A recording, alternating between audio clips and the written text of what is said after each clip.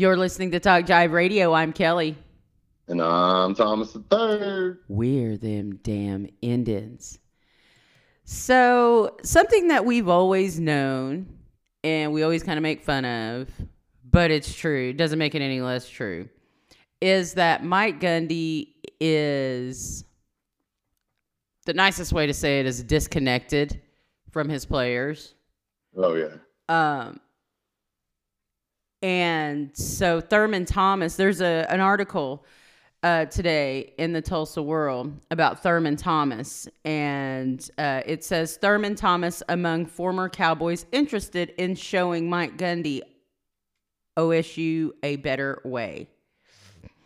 And so it goes on and it talks about how several of the former Oklahoma State players, including Thurman Thomas, who I have an autograph from Thurman Thomas. Yes, it's my dirty secret, but I was a kid when I got it, and it was really cool. Hey, it happens. Thurman, how many times have you talked to Mike Gundy? Gillum asked. Since I left, Thomas says. Yeah, since you left. Probably once. It was at a bowl game. I just happened to sneak into the locker room. Gundy has reached what feels like a tipping point. He is the most successful football coach in OSU history, but only has his job in the aftermath of reckless decisions related to the pandemic and the Black Lives Matter movement because he assured his university he will be more sensible and communicative. He has a self-imposed $1 million pay cut and has called himself a dumbass. Still, he is stuck in the eye of a self-made cyclone. His athletic director and his university are swirling around too, since the football program is so many observers' most convenient view of any major college. And how have you not talked to like one of the best running backs in the history of the school that you played with, an NFL running back? I mean, this should show you why recruiting has been so bad at OSU. I mean, to say he's out of touch, I think is putting it nicely. I think the dude is a touch racist, like, to tell you the honest truth. I think he's just one of those guys that has gotten away with it because of who he is and where he's at. I mean. And he was backed up by Boone. Yeah, Boone T. Pickens. I mean, tell me that guy's not racist. Yeah. Well, and whenever you're talking about, I mean, college football, your money is made on black kids. Like, you should know better than that. Right. You would think. And so Tatum Bell, and these guys are like the superstars of the OSU program. So it's really not going to take me long to read this. But Tatum Bell says, it would be tough for Gundy to sit down in my living room and try to recruit my son, little Tatum, knowing you feel a certain way towards people. I don't want to get too political, but if you coach a football team with predominantly black kids, you have to find a connection and relate to them. On Gundy's self-inflicted pay cut. And this is coming from Vernon Morency, who is OSU's leading rusher in 2004, with Gundy as coordinator. Yep. He said, you can't piss on my leg and tell me it's raining. We know he'll recoup that $1 million.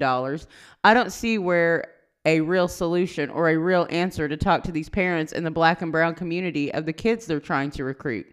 I don't see what they did or what solution they came up with. All I see is that university renegotiated a bad contract that they had issued. And so, I mean, what changes are really being made? You know, that was the whole thing, that they were gonna make changes. There's gonna be all this stuff that was gonna happen. Well, But and here's Thurman Thomas's point. Had we had that relationship when I left Oklahoma State over the next 15 or 16 years, I would have a better determination of what Mike Gundy is, says Thomas, the Pro Football Hall of Famer who is OSU's all-time leading rusher and who played with Gundy in 86 and 87. I can't sit here and say he's a racist or he's not a racist. I don't know Mike Gundy. I know him from 1.5 years that I played with him, and I don't think that builds a relationship. Those were good times at Oklahoma State. I was a senior and my wife was a freshman. She's still my wife today. And both of our wives went to O State. And I've got lifelong friends from O State. When the Cowboys lose, I lose. I bleed orange. Sorry, I couldn't get that out. It's like just natural. eating crackers with no water. Ever in sight. But so anyway, Boone Pickens isn't there now to smooth everything over is basically the gist of it. And now Mike Gundy and Mike Holder and Burns Hargis, it falls to you guys.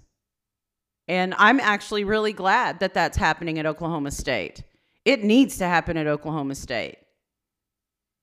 They are not tolerant there. And okay, so when we came back from Pawnee last week, we were going to do this big, huge thing. We're going to make this circle and go through Perry. Well, Highway 64 was shut down, and we had to detour south on 177, and we had to drive through Stillwater.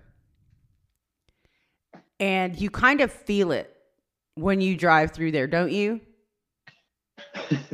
I do. Yeah, I'm not a fan of Stillwater myself. The only time I've spent any time in Stillwater was watching Anadarko win their first state championship in football. The times I've spent in Stillwater were not kind to me. So, and I'm just going to leave it at that. So, yeah. And I have, when I worked in Pawnee, I got to know Stillwater a little bit. It's like I said, you can buy all of the some really good OU gear for cheap in Stillwater. Nobody buys it there, so it's always on sale. And it's just I'm glad that the players are standing up and saying, hey, these are issues that we see. And we want our coach to acknowledge them because apparently he's largely ignored all of this. Yeah. I mean, these may or may not be the days when those guys were getting, hookers during the Les Miles days. Yeah. Who knows? But one thing I do know, there's no telling what all has gone on there. I mean, with all the Boone T. Pickens money and the boosters, the oil people, you know what I mean? Like for OSU to be trying to compete with OU as hard as they were that whole time. Yeah. But that is a good point too. That's actually the best point from both Tatum Bell and Thurman Thomas is how can you encourage your son to go there and continue that legacy if you can't trust their coach and their coach personally and you played for him and you may have seen things then that you couldn't talk about back then because nobody talked about him back then, Not even in the early 2000s. And how much was just kind of you thought, well, that's just par for the course. That's kind of what happens. You know what I mean? That's just how it is, and I just have to deal with it. Yeah, if you were to talk to other players on other teams, I'm sure there was probably stuff that they had to deal with that they didn't like. You know what I mean? That was just you just have to do it. Well, I want my scholarship. I want to finish school. I want to be able to go to the pros. I want to do whatever. And forget about what it's like on the pro level. Forget about all that. Yeah. That's a whole different thing there. But it's like I said, I'm glad to see the players in Stillwater and the students up there at Oklahoma State start to get involved like this, because it takes all voices. Yeah. And I think that especially their football, their wrestling, and their baseball program. Those are the programs that are really going to have to lead that. Now, the football program has more black athletes, but you know, that support, they're going to have advocates. They're going to have support from the larger athletic community. OSU is in bad shape right now. I mean, Yeah. their basketball team can't compete in postseason play for the next couple years. Like, Boy. they're losing scholarships. Oh, I forgot about all their basketball shenanigans. Yeah, they just got sanctioned during this COVID break. Like, nobody's talking about all the extra stuff that's going on, you know? Man. Yeah, there's so much. I forgot about all that. See? Yeah, it's not looking good up in Stillwater. Yeah, well, never does to me, but you know, there's lots of Indians who would disagree. And is that weird to you? Is that weird to you to see like Indian O State fans, even though like you know them, you know they're there, you know they exist, you know they're in your family? It's like how weird. Like, just get used to it. Yeah, you get used to it, but it's still just weird though, right? You know what else is weird? Indian Longhorn fans, like Texas fans. Oh yeah, that's an odd bunch. It's really strange. It's strange. It's like being on a different planet. It's like, I don't know. It's weird. Yeah. Very discombobulating. Pretty odd. Yes. So, well, yes. Maintain the revolution, young people. Yeah. You are the change. Chuba Hubbard, you go right on ahead. You hold that man's feet to the fire. You make sure that they're all held accountable up there. Yeah, we'll see what happens. Yes, indeed. And I'm glad that their alumni are getting involved. That's going to be those are probably, you know, in the face of all of their other things that are going on. Those alumni voices are going to be even stronger. So I'm glad to see them coming back and getting involved too. So, yeah, we're going to watch it from the center of the football universe down here and see how it goes. There's some other football stuff in the news too. You know, we got Patrick Mahomes signing the biggest, like, most ridiculous deal I've ever seen in my life. Ooh. 10 years and $503 million. His agent is GOAT. His agent is the GOAT because there's a lot of money tied up in that. And how much is tied up in performance, though, I wonder? Well, there's a lot of there's a lot of stuff that's performance, I guess. Well, what it is there's a lot of stuff that is guaranteed mechanisms, is what they say. Which to me is stuff that's probably like what you're talking about, like something based on performance. But if that performance isn't met or whatever, if that mechanism isn't engaged, then it activates an opt-out clause that he can opt out. But he also has like a no trade clause, so he'd be able to, control. If he was to get traded, he would be able to control where he goes. And it's a crazy contract. Like, there's more and more information coming out about it, but it's over 100 million. 120 something million is guaranteed, just off the top, guaranteed money. I wonder how backloaded it is. Because usually that's what they do with these long contracts, is they put a lot of money towards the end so that they can get players in now, and he knows that he's going to get paid. You know, he's already got this guarantee that he's getting paid down the road. So that's kind of what it sounds like to me. This is a similar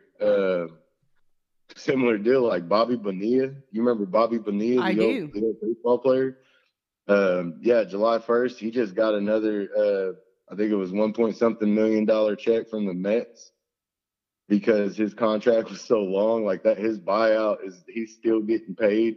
Bobby Bonilla ain't Jeez. played since the damn like early 2000s, I think. Yeah, I was gonna say that dude ain't cracked a bat in 2 Yeah, decades.